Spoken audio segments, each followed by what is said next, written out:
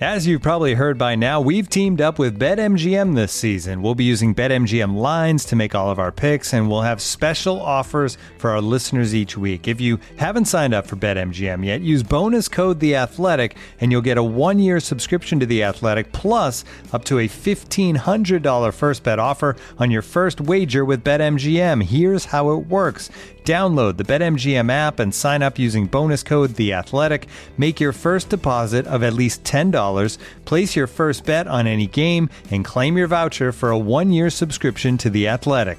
See BetMGM.com for terms. U.S. promotional offers not available in D.C., Mississippi, New York, Nevada, Ontario, or Puerto Rico. Gambling problem? Call 1-800-GAMBLER. Available in the U.S. Call 877-8-HOPE-NY or text HOPE-NY 467-369 in New York. Call 1-800-NEXT-STEP in Arizona. 1-800-327-5050 in Massachusetts. 1-800-BETS-OFF in Iowa. 1-800-270-7117 for confidential help in Michigan. 1-800-981-0023 in Puerto Rico. First bet offer for new customers only in partnership with Kansas Crossing Casino and Hotel. Don't forget, if you haven't signed up for BetMGM yet, use bonus code The Athletic, and you'll get a 1-year subscription to The Athletic, plus up to a $1,500 first bet offer on your first wager.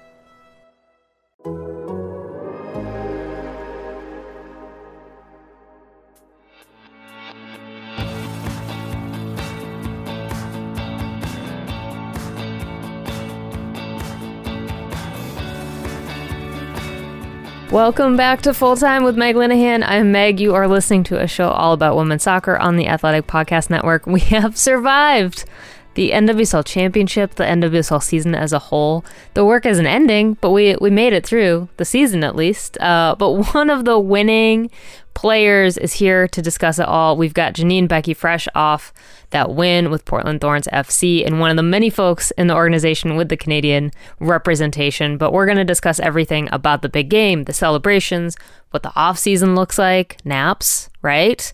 But best of all, get ready for some Grey's Anatomy discussion at the end here. Janine was very good about not getting into spoilers. Same here. So if you haven't watched, maybe we'll convince you that you need to experience the Shonda of it all.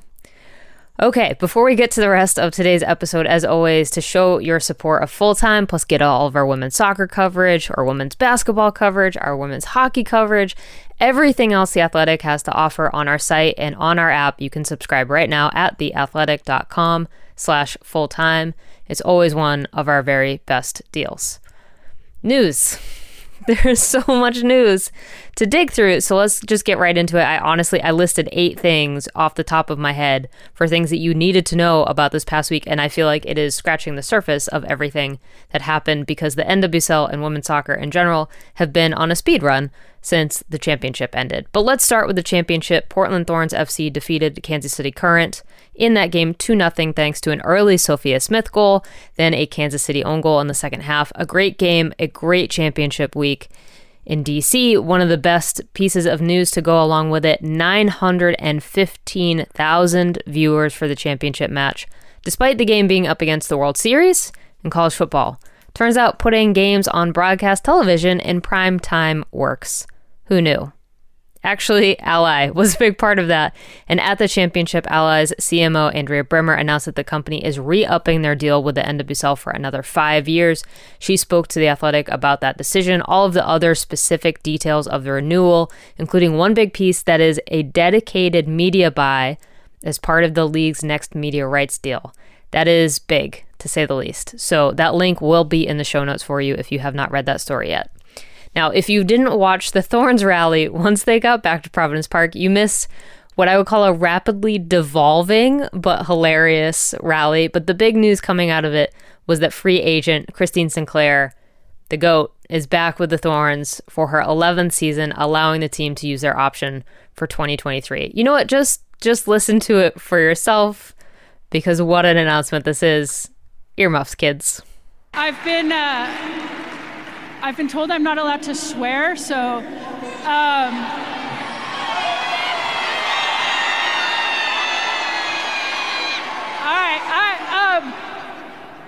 So I'm announcing it here. I'll be back next year.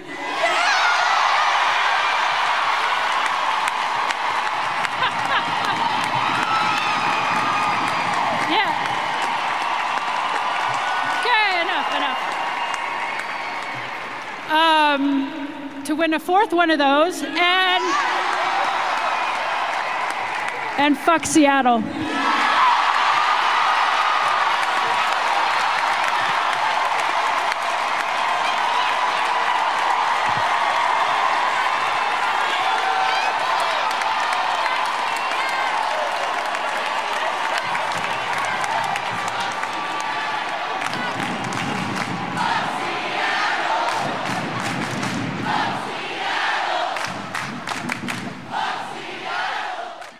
Megan Rapinoe and/or Jess Fishlock, we await your response, I suppose.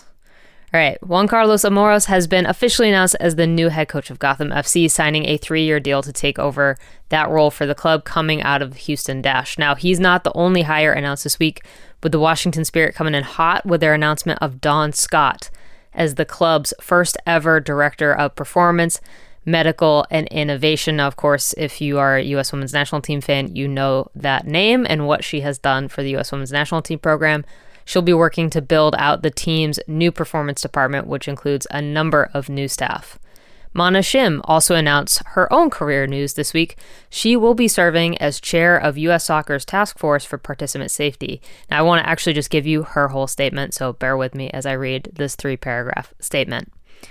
I've accepted a job as chair of the new Participant Safety Task Force at U.S. Soccer because there's still so much that needs to be done when it comes to changing the culture of soccer in this country. I love the sport, and I believe that we have an opportunity in this moment to protect players and set a new standard for all sports. We don't have any time to waste. Sally Yates' report made it clear that for far too long, leaders across the soccer ecosystem, including at U.S. Soccer, have not taken responsibility for protecting players. But I believe in the capacity for change. As leader of the task force, I am committed to ensuring not only that the Yates' recommendations are implemented, but that we push beyond them. We need to find the root causes of our sport's systemic failures and take action at every level, from the youth game to the professional game. I'm confident that in Cindy and JT, aka Cindy Parlow-Cone and JT Batson, U.S. Soccer has the leadership that will be essential to supporting my work, and we've already begun the process of identifying stakeholders from every level of soccer to be part of this task force. I'm deeply appreciative of the cooperation and willingness to do the hard work that we've already seen from leaders across soccer, including at the NWSL and NWSL Players Association. I'm honored to play a leadership role as we move forward. Also on this front, Representative Deborah Ross from North Carolina 2 and 43 other legislators signed an open letter to U.S. Soccer urging them to participate in the NWSL and NWSL Players Association joint investigation. That's a follow-up to last year's open letter in the wake of all of the various investigative reports from me, Molly Hensel-Clancy at the Post, asking them for the investigation that inevitably turned into both the Yates report and this joint investigation. Now, I've got a full story up on this. I actually talked to Representative Ross. U.S. Soccer President Cindy Parlow-Cone did reply to point out much of what the Federation has already been up to, including the 2 task forces, Participant Safety Hub, and promised that they were in contact with the NWSL and NWSL PA. According to a source familiar with the investigation, these conversations have been encouraging, but at the same time, it's also pretty clear that there is frustration on the league side, as documents have been requested as far back as January 2022, and the joint investigation is still waiting. All right, let's flip over to the U.S. Women's National Team. The roster for the 2 upcoming games against Germany is in. The big news here, of course, Adi French is back in the goalkeeping pool, and during his media call, there were plenty of injury updates from Vlatko Andonovski, head coach, on many key players. But first, here's the roster. All right, you already know about French, but she's joined by Casey Murphy and Alyssa Nair as goalkeepers. For defenders, we've got Alana Cook, Crystal Dunn, Emily Fox, Naomi Girma, Sofia Huerta, Haley Mace, and Becky Sauerbrunn. In the midfield, Sam Coffey is back, Lindsay Horan, Taylor Korniak, Rose Lavelle, Christy Mewis, Ashley Sanchez, and Andy Sullivan. For forwards, Ashley Hatch, Alex Morgan, Mal Pugh, Megan Rapinoe, Trinity Rodman, Sophia Smith, and Alyssa Thompson, our 17-year-old, is back in the mix. All right, let's get back into the injury updates. Obviously, there's still a pretty lengthy list here. Katerina Macario is still at the FIFA Rehab Center in Qatar. Vlatko Andonovski said, "We do have some idea based on how the progress is going, and if she doesn't have any setbacks, we will see Kat come back on the field in late February." Sofia Huerta is now off her restrictions of minutes and is available for full 90-minute games. Crystal Dunn also has more available minutes. Obviously, we saw her come into the NWSL Championship match this past weekend. Abby Dahlkemper needs another surgery after 3 consecutive injuries back-to-back and is unavailable. Tierna Davidson is expected to be fully training by mid-November, so only a matter of weeks now, and she will be available for the January U.S. Women's National Team roster. More on that in a minute. Casey Kruger, Kelly O'Hara, and Lynn Williams are all expected to also be available for selection in January. Kristen Press has had a, quote, slight setback, but is expected to be just behind Macario in her recovery, so that means maybe February, perhaps March. And the big one, Andonovski said the team wants Julie Ertz, who gave birth in August, to take her time getting back. Here's that quote. "This is time for Julie to enjoy her time as a family, and when the time comes, if she's prepared and she's anywhere near her best, I know this team will welcome her back." Okay, so let's talk about January, because now we can finally, we've got these 2 Germany games, of course, but it is time to start thinking about 2023 for the U.S. Women's National Team, which is scary. My first meeting back from the championship was about travel to New Zealand. So just like in 2019, they will be making a trip to New Zealand to start their preparations back over to the host country. Now, which honestly, considering the time difference, but also the youth on the team that will be experiencing their first major tournament, this feels like the right call. So, the U.S. Women's National Team will head to New Zealand for a training camp and then a pair of friendlies against that host nation. They will train for 6 days, and then they're going to play the Ferns in Wellington, aka one of their World Cup venues. I'm just going to give you these game times in Eastern time, because trying to wrap your head around this time difference makes my head hurt, and I just literally need someone to give me times because I'm incapable of doing it unless I Google it. So the first one in Wellington will be at 10 p.m. Eastern on January 17th here in the U.S. Then the 2 teams will head to Auckland for match 2. That one is at 10 p.m. Eastern on January 20th. Federation hasn't actually given us specifics on how we're going to be watching these games, with a new broadcast partner coming in at the start of 2023. That's Warner Brothers Discovery Sports. So stay tuned, no pun intended, on that front. Janine Beckie made her turn to the NWSL this season, heading to Portland after her time with Manchester City in the WSL over in England, and it wasn't exactly a bad return either, ending up in Portland and then winning a championship for her first NWSL season back. One of my favorite parts of the championship event was spotting her on the field immediately after the final whistle and all of the streamers and the stage and everything, and her deciding that we were going to take a selfie with her championship medal right then and there. We had plenty to talk about, from Portland to Canada to Seattle Grace Hospital, or I guess now it's Grace Sloan Memorial Hospital. I'm not caught up, but let's get right into it. All right, let's start with the championship. We have both survived the NWSL championship week. I have never honestly experienced an NWSL championship like the one that we got last week. That was bigger and better, and just, the fan zone outside, the fireworks. From your vantage point, I feel like I was talking with all the players about this. Obviously, when you're in the championship, you don't get to experience the full championship vibe. It is a different, you're not out at the parties the night before. So it is a very different approach. But just in terms of your experience at the NWSL championship, like what did you like? What did you find challenging? I think to start, it's incredible. It's what the game deserves. I'm glad to hear from someone that got to experience all of it, that it was, the best and biggest that you'd been at. That's super encouraging to hear as a player, because obviously, like you said, we're kind of protected from all of it. Due to social media, we get to see all of it, which is great. But rest and preparation are the key for us. So I think we felt it. I think what's strange about the NWSL is you kind of go through the season, and then for us, because we had a bye in the quarterfinal, it was like the semifinal and final came like so abruptly.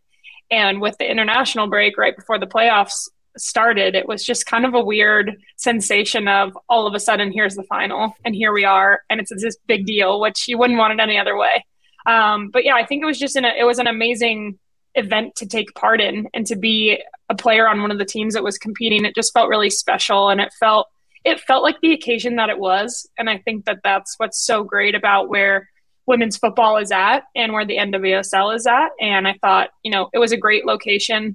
there's signage everywhere. There was excitement everywhere. We saw tons of Thorns gear everywhere around where we were staying. And then, like just even to see the events that took place before the actual game day, it just felt like here we are kind of arriving at this place where this is what it should be like every year. Yeah, I mean, walking through the fan zone before the game, I mean, it is kind of funny that we're being so like pleased by something as small and as simple as a merchandise truck with merchandise from every single team in the league. Like we're getting there, right? Like the things are getting better. But what I think I was really struck by the entire week is how central the game felt. We're not really going to dig into it too much, but like obviously there is a lot of stuff happening off the field this season, but the game felt so central. The players felt so central to everything, from media day to all of the events around it. But then even in the fan zone with all of the original players getting their like nice varsity jackets, right? Like there was a sense of, okay, we've got to maybe reframe this a little bit and think about what should be at the heart of this. And it's the game and the players. And for me, I think that came through in a way where, I've been at every single NWSL championship minus the 2014 one. So I have been at oh my God, we all got to scramble and go to Western New York Flash in 2013. And, I've experienced the neutral site shift. And this, I think, is kind of the intent of what that neutral site is supposed to be about, that we can actually plan and all get together as a group. And yeah, I mean, I think even inside that stadium, I think Audi Field is a great place to have a game, but it felt big. And I'm just wondering what your experience of the crowd was like, because I mean, from like minute one, I was just like, this building is so loud.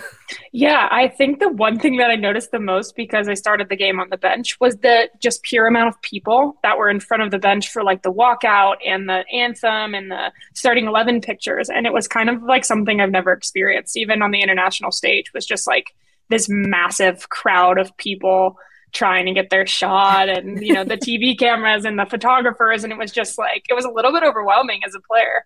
Because you're kind of just like, get out of the way, the game's about to start.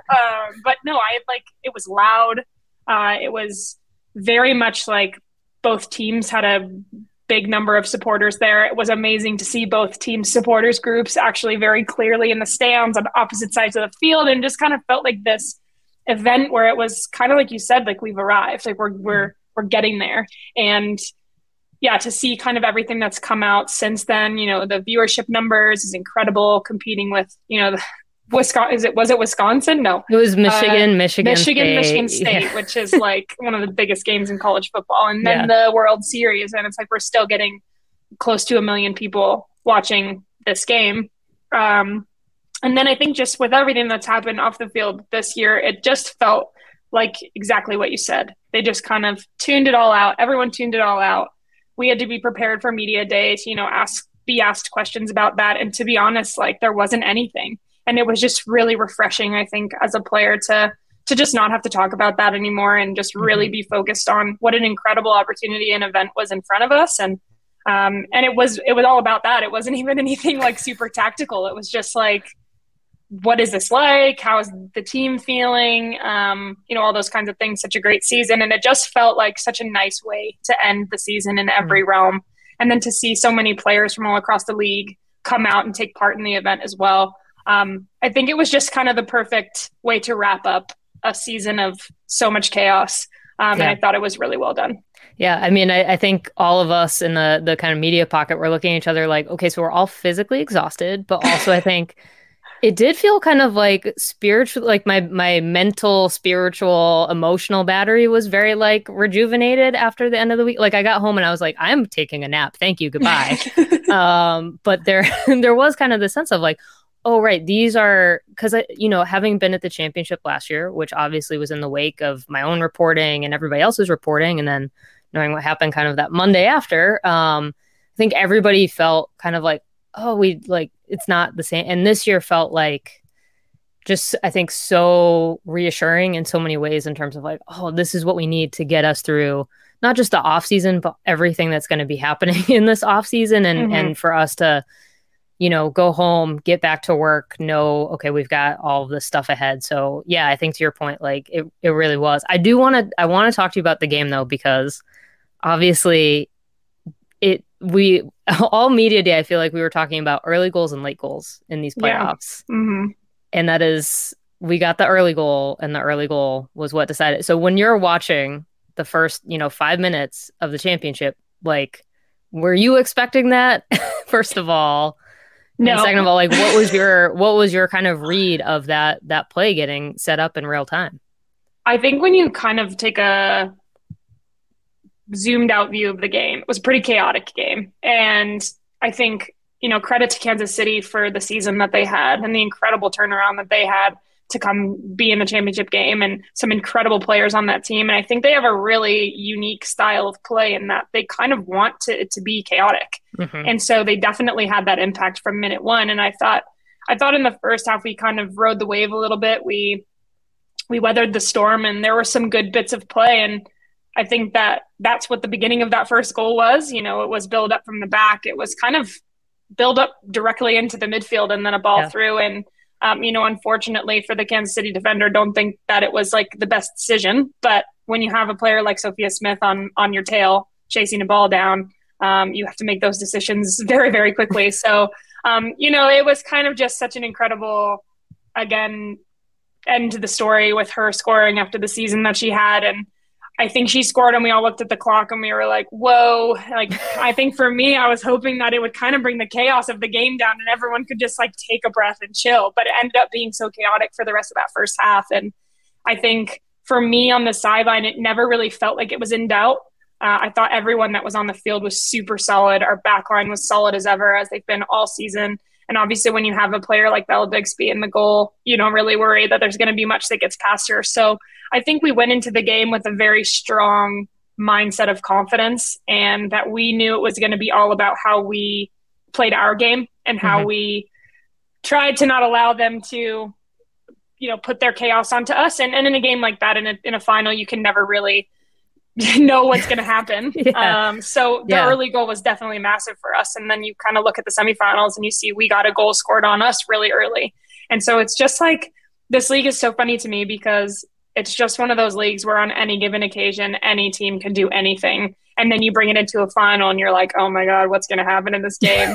And I was sitting next to Emily Menges on my left and Olivia Moultrie on my right, two extremely different people, and just like have the funny, like being on the bench on this team is a riot. We have so much fun. And to have the energy and the enthusiasm. And then I have Crystal Dunn behind me with all her comments. And I'm like, this is incredible. I should have a microphone on me right now. No, seriously. Like, I think that we just need like bench watch for. I think they filmed kind of our journey, the Portland video team, and they have to have some really funny moments. Cause there were a few moments in the final where I did or said something or had a reaction, and I realized that the camera was right there, and I was like, that's going to make for some good content later. So we'll have to see what they come up with. But I can only imagine that was quite the fun video editing to do. But I mean, it's an incredible team, an exciting team. And I think after we scored that first goal so early on, it was in our control from there. I want to ask you about the bench reactions to Sophia Smith's goal celebration, because in the press box there was this immediately like, oh shit, like, like we're not really supposed to be reacting, but she went for the shrug and we were all like, oh, it's serious. So I'm going to be honest, we were going crazy that I didn't even see the celebration until like the pictures came out after the game, and I was like, oh my gosh, that's so iconic. And she's the type of person, like, she doesn't talk about that kind of stuff. Like, she's so chill. She never talks about goals that she's scored. She's just like a young, really talented soccer player who enjoys playing soccer. Like, it's so refreshing. But then you see her, do a celebration like that, and it's kind of like, you know what? You deserve that. You deserve to do something like that. So I'm so glad that those amazing pictures are captured. But we were going so nuts on the bench. I think when she did it, we were all trying to get down the stairs and like get over to the sideline. We're like jumping all over each other and screaming, and pretty sure I got smacked in the face. And then you're high-fiving everywhere, and it's pure chaos, but in the best way. And we've had so many moments this season where celebrations are just like, I remember so many of them, like I was on the bench when Rocky scored in the semifinal. And then thankfully I was on the field when Crystal scored, and it was just like madness. I think Becky told me I smacked her in the face after Crystal's goal, and I was like, I'm so sorry, I didn't mean to do that. It's nothing personal. But yeah, just exuberance getting to us in the moment. Exactly. How, those are the type of things you remember, when when all is said and done, there's so many things you don't remember that people think or people bring up and you're like, I don't even remember that happening. But yeah, the celebrations are definitely one of them. All right, so let's skip to you entering the game. Obviously, it's you're not unused to like coming into a game as a substitute, but like coming into that sort of match where there is, like I remember Crystal coming in, right? And there is kind of this, like every sub I think had a lot more weight in this one because any final is like a chess match. Mm-hmm. So there is kind of the sense of like every single move a coach makes is going to be viewed with a lot more like, okay, is this making sense? So what is it like for you to step into a final knowing, okay, we've got this lead.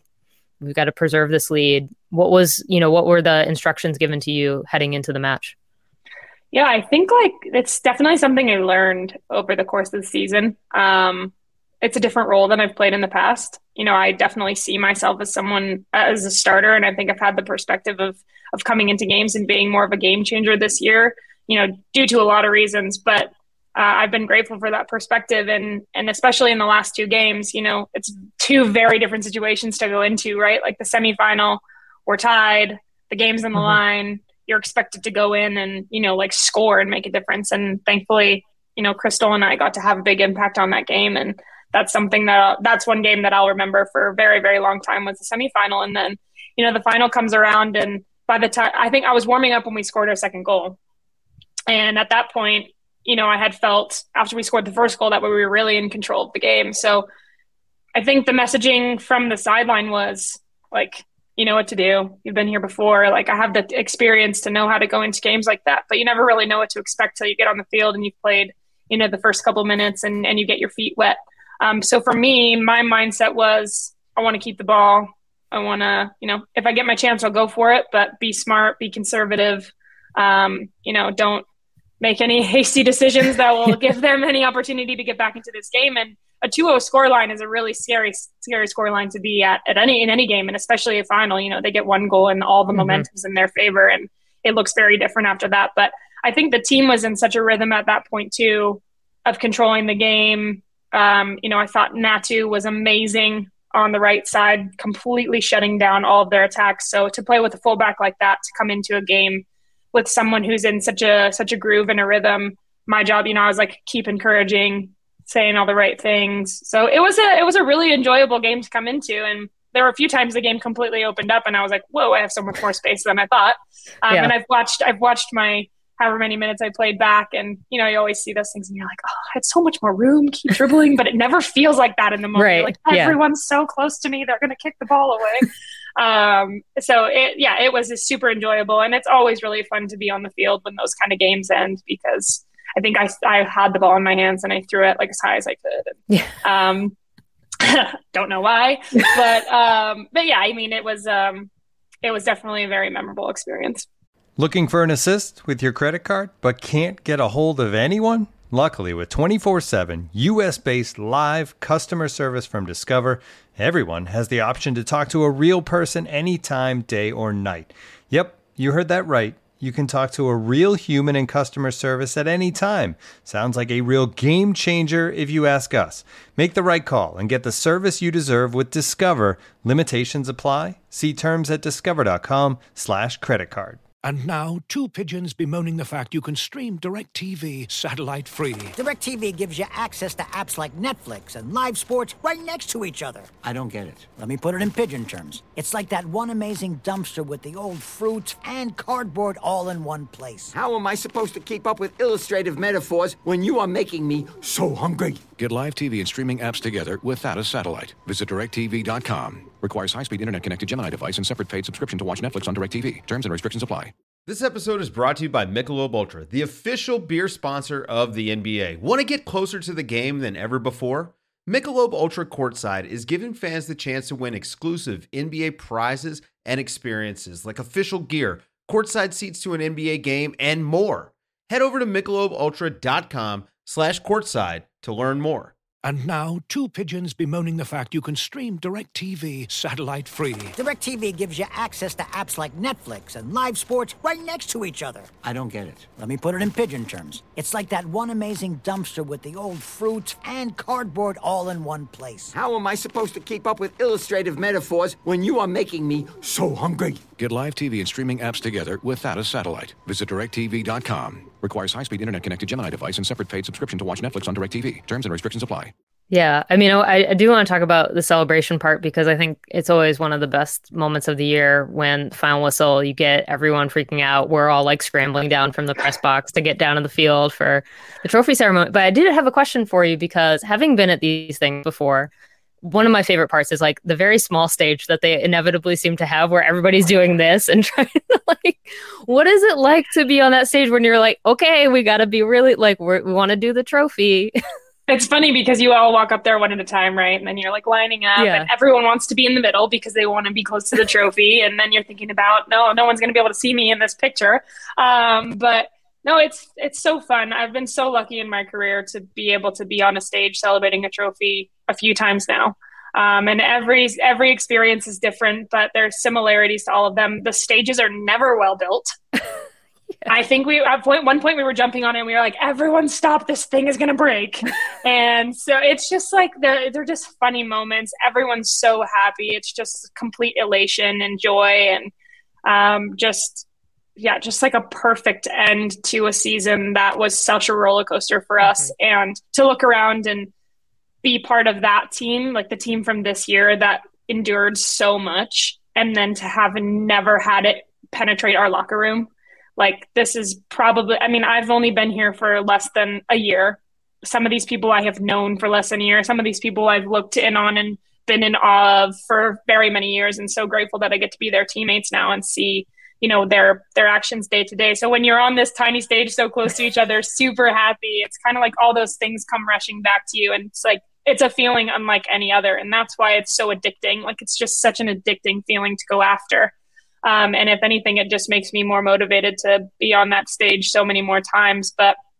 And then you have, there's not enough words to be said for, Christine, and having to share this, getting the privilege to share this moment with her as somebody who I've known for so long now, and no one more deserving. And of course, what does she do? She pulls Mangaz and Becky up there to do the trophy lift with her. And it's just like a compilation of very pure, joyful moments. Yeah, I mean, I saw you on the field after taking, there's a Canadian flag immediately floating around. Sink is wrapped in it, going up into the Riveter section, coming back down. There's the photo of the two of you. There's the photo with Rian and KK, obviously. I mean, like, there is a giant Canadian influence on what we, Little Canada, Portland Thorns at this point. Mm-hmm. But what has it been like for you to be able to have, I will say, one of my favorite parts of the post-game press conference with Rian was her last question was like, would you want to be head of Canada Soccer? Like, how does that sound to you? And she was like, terrible. Not a surprise at all coming from her, to be honest.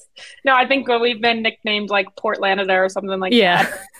It's been really incredible. I think it's definitely been a challenge when you bring, people together that have such strong relationships formed before you walk into an environment of performance.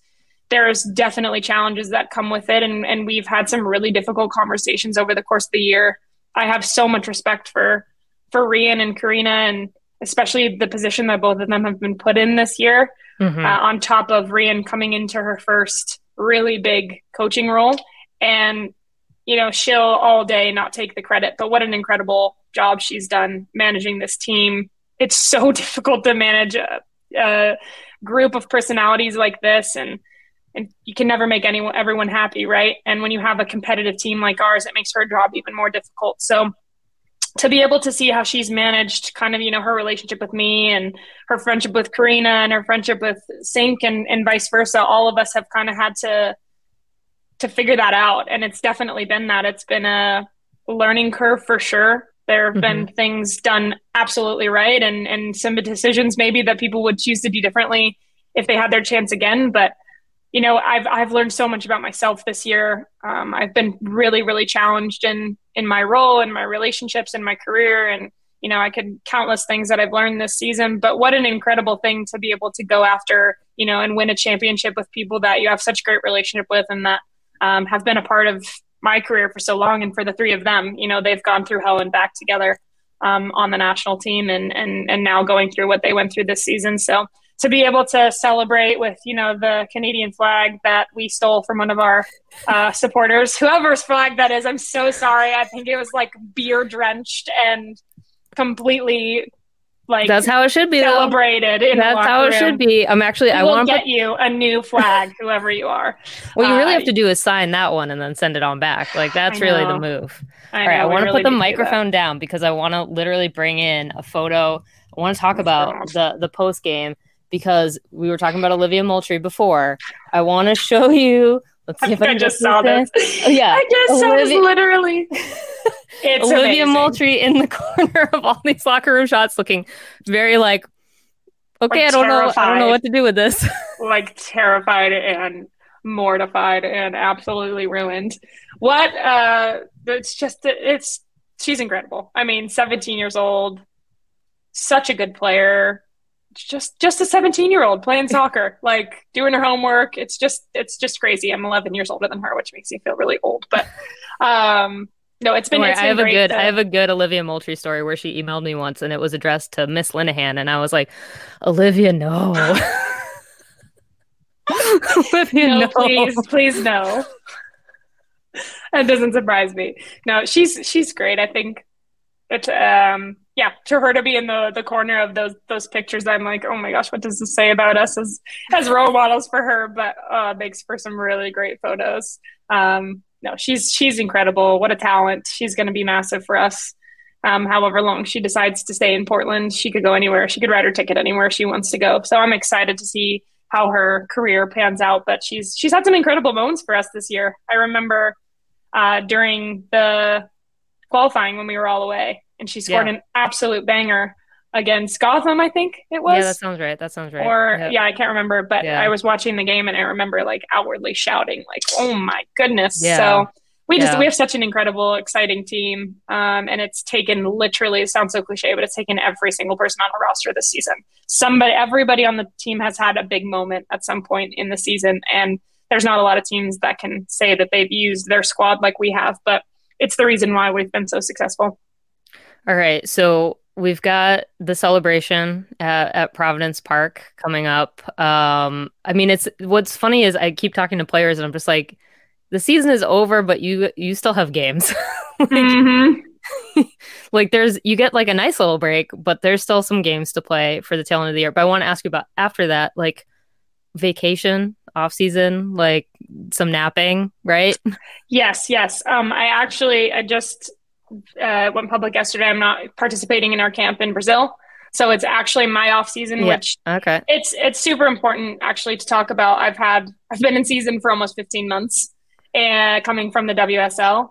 And that's, consequently taken a big toll on my physical fatigue and my mental well-being has been up and down for the season, understandably. And I've been in such an incredible environment that's helped me massively with that. And a couple months ago when I brought it up to Bev that I potentially wanted to take a break after the season, depending on how it ended, she was all for it, and it's just so incredible to have a coach who's so open and so willing to listen to players. And this is it's so key. I don't think I can emphasize enough how important it is that people recognize when they need a break. Mm-hmm. And it's so important for the longevity of our careers. And I want to be in the best place possible come next summer for the World Cup. And we both decided, I'm going to take a break from this camp and I'm going to come back for the next window and be, such a better version of myself than this fatigued, burnt out form of myself right now. So to answer your question, there has been a lot of napping already. And there will continue to be a lot of napping. Very pro nap. But I do think that's Canada, especially, it feels has done a lot of travel. I remember reading the FIFPro report about the travel and all of that part of it. Sorry. Also back in Vermont, there are F-35s in Vermont, which really are a fun lifestyle thing. Nice it's just full on Top Gun twice a day in Vermont for no reason whatsoever. But there is a huge amount of travel and wear and tear being put on bodies, and that we have not really paid as much attention to that as we could. And, thinking about Canada's draw in the World Cup too, and the amount of travel that the team is going to have to go through during the group stage, especially, like, that is kind of a factor that we've got to put some more focus on and make sure that health and safety is, number one in the conversation again.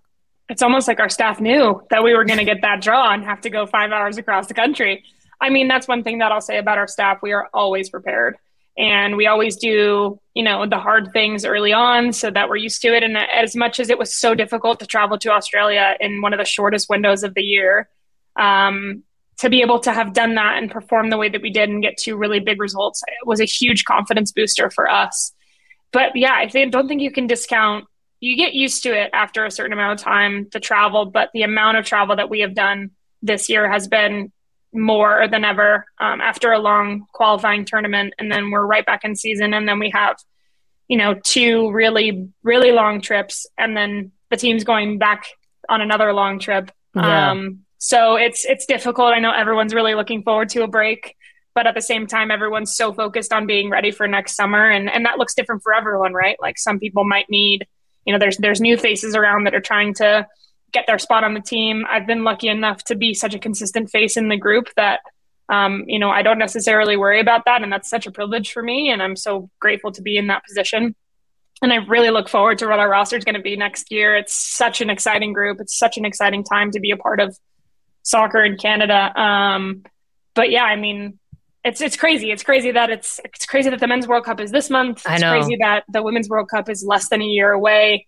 It's just going to be a really, really great year of soccer. Yeah. I mean, my first meeting back from Washington, D.C. was legitimately trying to start figuring out our travel planning for the World Cup. And I was just like, whew, all right, here we go. It never ends. It never ends. Here we go. Getting to that part of the world is not it's going to be an adventure. It's going to be an adventure. But it will be memorable. Yeah, no, 100%. And I think one of the really fun things, I went up to the 2015 World Cup in Canada, up in Montreal. I mean, it's just, I think to the same point about the championship, like when women's soccer, women's football fans all travel to the same spot, there's just like something truly magical about these events. France 2019 was just such a fun and, obviously chaotic vibe, because also trying to get around the country was always a very interesting experience. But I mean, it's just like these are the things that I think we all kind of wait for and can't. And Australia, New Zealand, I think is just going to be, it's been on everybody's calendar for so long, and it's just going to be really, really exciting. But it's interesting to hear you say that about like kind of feeling magical, because as a player, I speak for myself when I say I definitely feel that there's something about the women's soccer community that's just a bit different than everything else. And it's maybe because of everything we've gone through, especially over the last couple of years, but whatever it is, for whatever reason, it's super special. And it seems to be really bottled around these big events like this past weekend. And, next summer is going to be massive, even around the draw. It was so great to see all of the excitement around that, all of the media attention. And yeah, I mean, if there's ever been a time to be a part of women's soccer, it's now. So it's definitely been a really fun time to be a player. All right. I want to end on our perhaps most important topic, which I did warn you about, but it's so funny because, there was this moment on Grey's Anatomy a couple weeks ago where we had an OL Reign jersey. I didn't appreciate your tweet where you were like, wrong jersey, but I had to say that I don't condone the wearing of the OL Reign jersey, but I understand. Right. I mean, to be fair, the setting, it is when I went out to Seattle for this season, I did get to experience my first ferry boat. I was very much like, oh, this is my strange Derek Shepherd moment. Like, I guess this is happening. So I do want to talk to you about Grey's Anatomy. My wife is the one who got me to watch Grey's, because I did not. I watched the Bomb Squad episode with, season 2, like the big one post Super Bowl live. And that got my college roommate hooked. And I just was like, okay, whatever. Never watched it again. And then my wife was like, okay, listen, we're going to do a show trade. That's one of our big things. We like to trade shows. You only have to watch through when Christina leaves, and then you can elect to watch further if you want to. But Christina is really key. Fair. And I don't think I've ever powered through a show the way we powered through Grey's Anatomy. And we are currently legitimately in the middle of a rewatch. We're on season 3. Oh my gosh. It's just, and we are just sitting here yelling at my laptop. Okay, so you're rewatching. So Yes. that means, have you watched any of season 18? No, but I do I tend to just kind of absorb things through like live Twitter reactions. So I have like the vaguest sense of plot lines, but because so much of the cast is new, I'm just like, I don't really know what's happening. This is the same way that I need to deep dive into a rewatch. Maybe that will be my like World Cup show that I deep dive the rewatch for. But my gosh, what a show. I don't know. I was, for a long time, I was that I don't understand the hype around this show kind of person. And then I gave it a shot and I've never looked back. I am 1000% obsessed. I check Hulu like first thing in the morning on Fridays to make sure that the show is ready and available for me to watch. And then I get really sad when I finish the episode because I'm like, I have to wait a whole week for this. Yeah. And I've heard a lot of people say they stopped watching when Christina left. They stopped watching when Derek leaves. I won't say what happens if people haven't seen it, but watch it. And it's just crazy to see all the turnover of cast over the years. And I'm still just as invested as I was like when I first started watching it. And then just to see that moment where she walks in, I literally I was watching it. I think it was the day before the game. I was watching it like it was the morning and I wasn't doing anything. I was catching up and I was just like, I had to double take, and then I rewinded, and I was like, that is actually a jersey. And when I took the video that I put on my Twitter, she hadn't turned around yet, and obviously she's wearing a Pinot jersey, which is like so iconic. Yeah. And I was just like, wow, like what a moment for the NWSL and women's soccer, and this is just such an iconic show. And it was just kind of like this like really emotional moment where I'm like, am I actually getting emotional at this when I've cried so many times in Grey's Anatomy? Every kind of emotion has come out of me in that show. I'm like, I have no shame. I'm so obsessed. Yeah. But it was just like, I need to tweet about this. I need to make sure that people know that I recognize it's not a Portland jersey, but this needs to be out there because I hadn't seen anything else about it. And then after I tweeted about it, of course, because, our phones listen to us and such, I saw a bunch of other things about it after that. But it was just like one of these moments where I'm like, here we are. This is where we are. And I love how I feel about this. And this needs to happen more. And then I saw somebody tweet that because they obviously are part like sister shows with Chicago Fire or Chicago PD. And because Dr. Bailey's husband is a firefighter, the daughter was wearing it on that show too. And I was like, whoa, that's so cool. So yeah, it was just this like really great moment. And then the tweet kind of blew up and I was like, wow, everyone feels the same way I do about it. Yeah, unfortunately, ABC hasn't decided to be like, you shouldn't post this video, because that's always a super fun concern. But I do, I think what's so interesting is that, we have seen these little moments where sometimes NWSL will get into a TV show, but there is something about, again, like when I went to Seattle, I was like, oh, I'm going to go on a ferry. It's going to be my little Grey's. Have you ever done that when you're in Seattle? You're like, oh, I just gotta go on this ferry real quick. No, I had the moment of like looking at what is the big tower called? Oh yeah, I know what you're talking about. The Space Needle. Yes, Space that one, the Space Needle. That's very embarrassing that I didn't know that.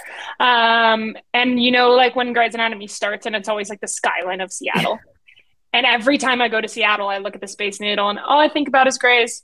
And then I'm like, I wonder where Gray Sloan Memorial Hospital is. And I want to go there. And then I'm like, Janine, this is just a TV show. But I really do. I would love to visit the set. I would love to, if any of you actors are listening to this, tweet me. I would love to visit you. We'll start me on the campaign right now. Who is your favorite Grey's character? Do you have one? Cool question. I love, obviously he's unfortunately not on the show anymore, and now I'm not going to remember his name because that's what happens because there's so many characters. Yeah, that is very fair. There's a resident little short guy. George. He was my favorite before he leaves the show. Yeah. Meredith is always top for me. What an actress she is. Ellen Pompeo, just full Boston, I have just loved to see her, it's just crazy. This is season 18 and she's spent her whole life on the show. And it's so amazing that someone would commit so much of their life to this show.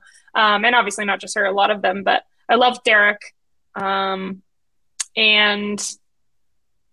Dr. Montgomery. Yeah, love Addison. Addison is a real gem. Love Addie. Addie is an MVP.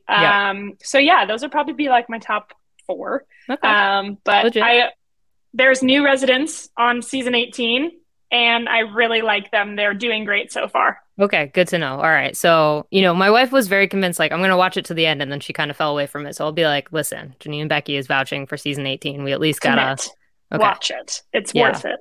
Yeah, Mark just made his return to the hospital itself, and I am somehow so fond of Mark, who is just so stupid, and but I'm just like, you're so dumb and a himbo. But his friendship with Callie, which at the time I don't think was super popular, but I just am like, oh, the combination of like idiot queer woman and idiot man, and they're like dumb friendship. Dumb just like, I love it. It is one of my favorite things about the show. So I'm just about to hit that chunk, and I'm so excited about it. You've really inspired me to go back to the beginning.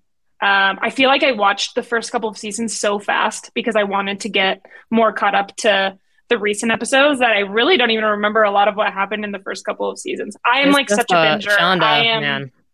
She's a wild ride. She's a wild ride. A wild ride. Have you seen How to Get Away with Murder? I have. Another roller coaster of a show. I am like a avid binger. I am the binger of bingers of TV shows.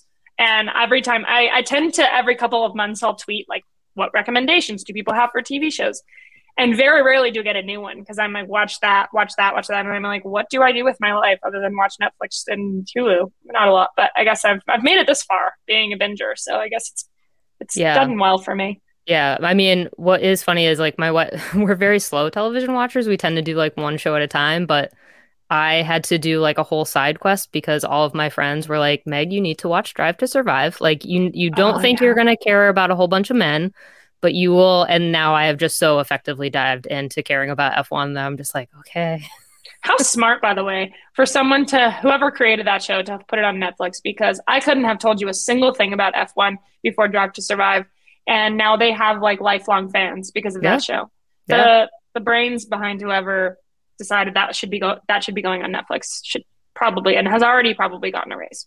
Oh yeah, I'm that feels very, very good. All right, Janine, I appreciate so much. I hope you get to just soak in all of the celebrations and also all of the naps. I'm just so happy you get to nap and rest. Like, I think that is so. I'm actually going to Canada this weekend with my wife. That's our little like post-season trip. We're going to Montreal because it's what a city. Yeah, a couple hours away. So enjoy that. Yeah, very excited. I will, I'm sure, be eating all sorts of fun things poutine in Canada. And beaver tails and all the good things. Say hello to my fellow Canadians for me. I will. All right. Well, thank you so much for the time, and I'm sure we will talk again at some point before. Thanks for having me. It's been great. All right. Thank you to Janine for the time, and congrats again on the win. One more thing. If you need a crash course on the U.S. men's national team, I've got the perfect show for you with my coworkers Paul and Sam dropping a new narrative podcast on the men's national team this week. You can listen to every single episode in your feed already. I'm going to let them tell you all about it. I'm Sam Stejskal. And I'm Paul Tenorio. We're excited to bring you From Cuba to Qatar, Remaking the U.S. men's national team, a narrative podcast. We spoke to some of the biggest names in U.S. men's soccer, including past legends like DeMarcus Beasley and Clint Dempsey, head coach Greg Berhalter, important players like Tyler Adams and Weston McKennie. The podcast will detail the history of the U.S. men's team, the failure of the last cycle, Christian Pulisic's role in opening the door for a new generation of American soccer players, this team's path to qualifying for Qatar, and what we should expect from the U.S. men's national team in this fall's World Cup. The show is out now. You can download it on the Athletic Soccer Show feed, anywhere you download your podcasts. For all things Fulltime, you can visit fulltimepod.com. There are links for all the major podcast platforms in one spot, plus more information. And if, of course, you would like to subscribe to The Athletic, now's a good time ahead of the Men's World Cup too. You can always support our women's soccer coverage, though, by doing that at theathletic.com/fulltime. Again, it's always one of our very best deals. My name is Meg. You have been listening to Fulltime with Meg Linehan. You can always find me on Twitter. Well, I might have to rewrite that now, but For right now, you can find me on Twitter and Instagram at It's Meg Linehan and my work at The Athletic.